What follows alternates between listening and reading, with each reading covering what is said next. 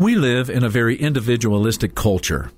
We like to be self-sufficient, and that works fine when things are going well, but not all of life goes well, does it?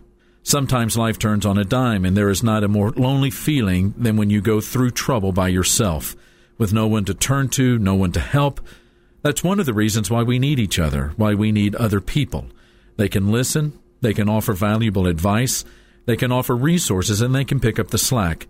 But more than anything else, they can be there as a reminder that you're not going it alone.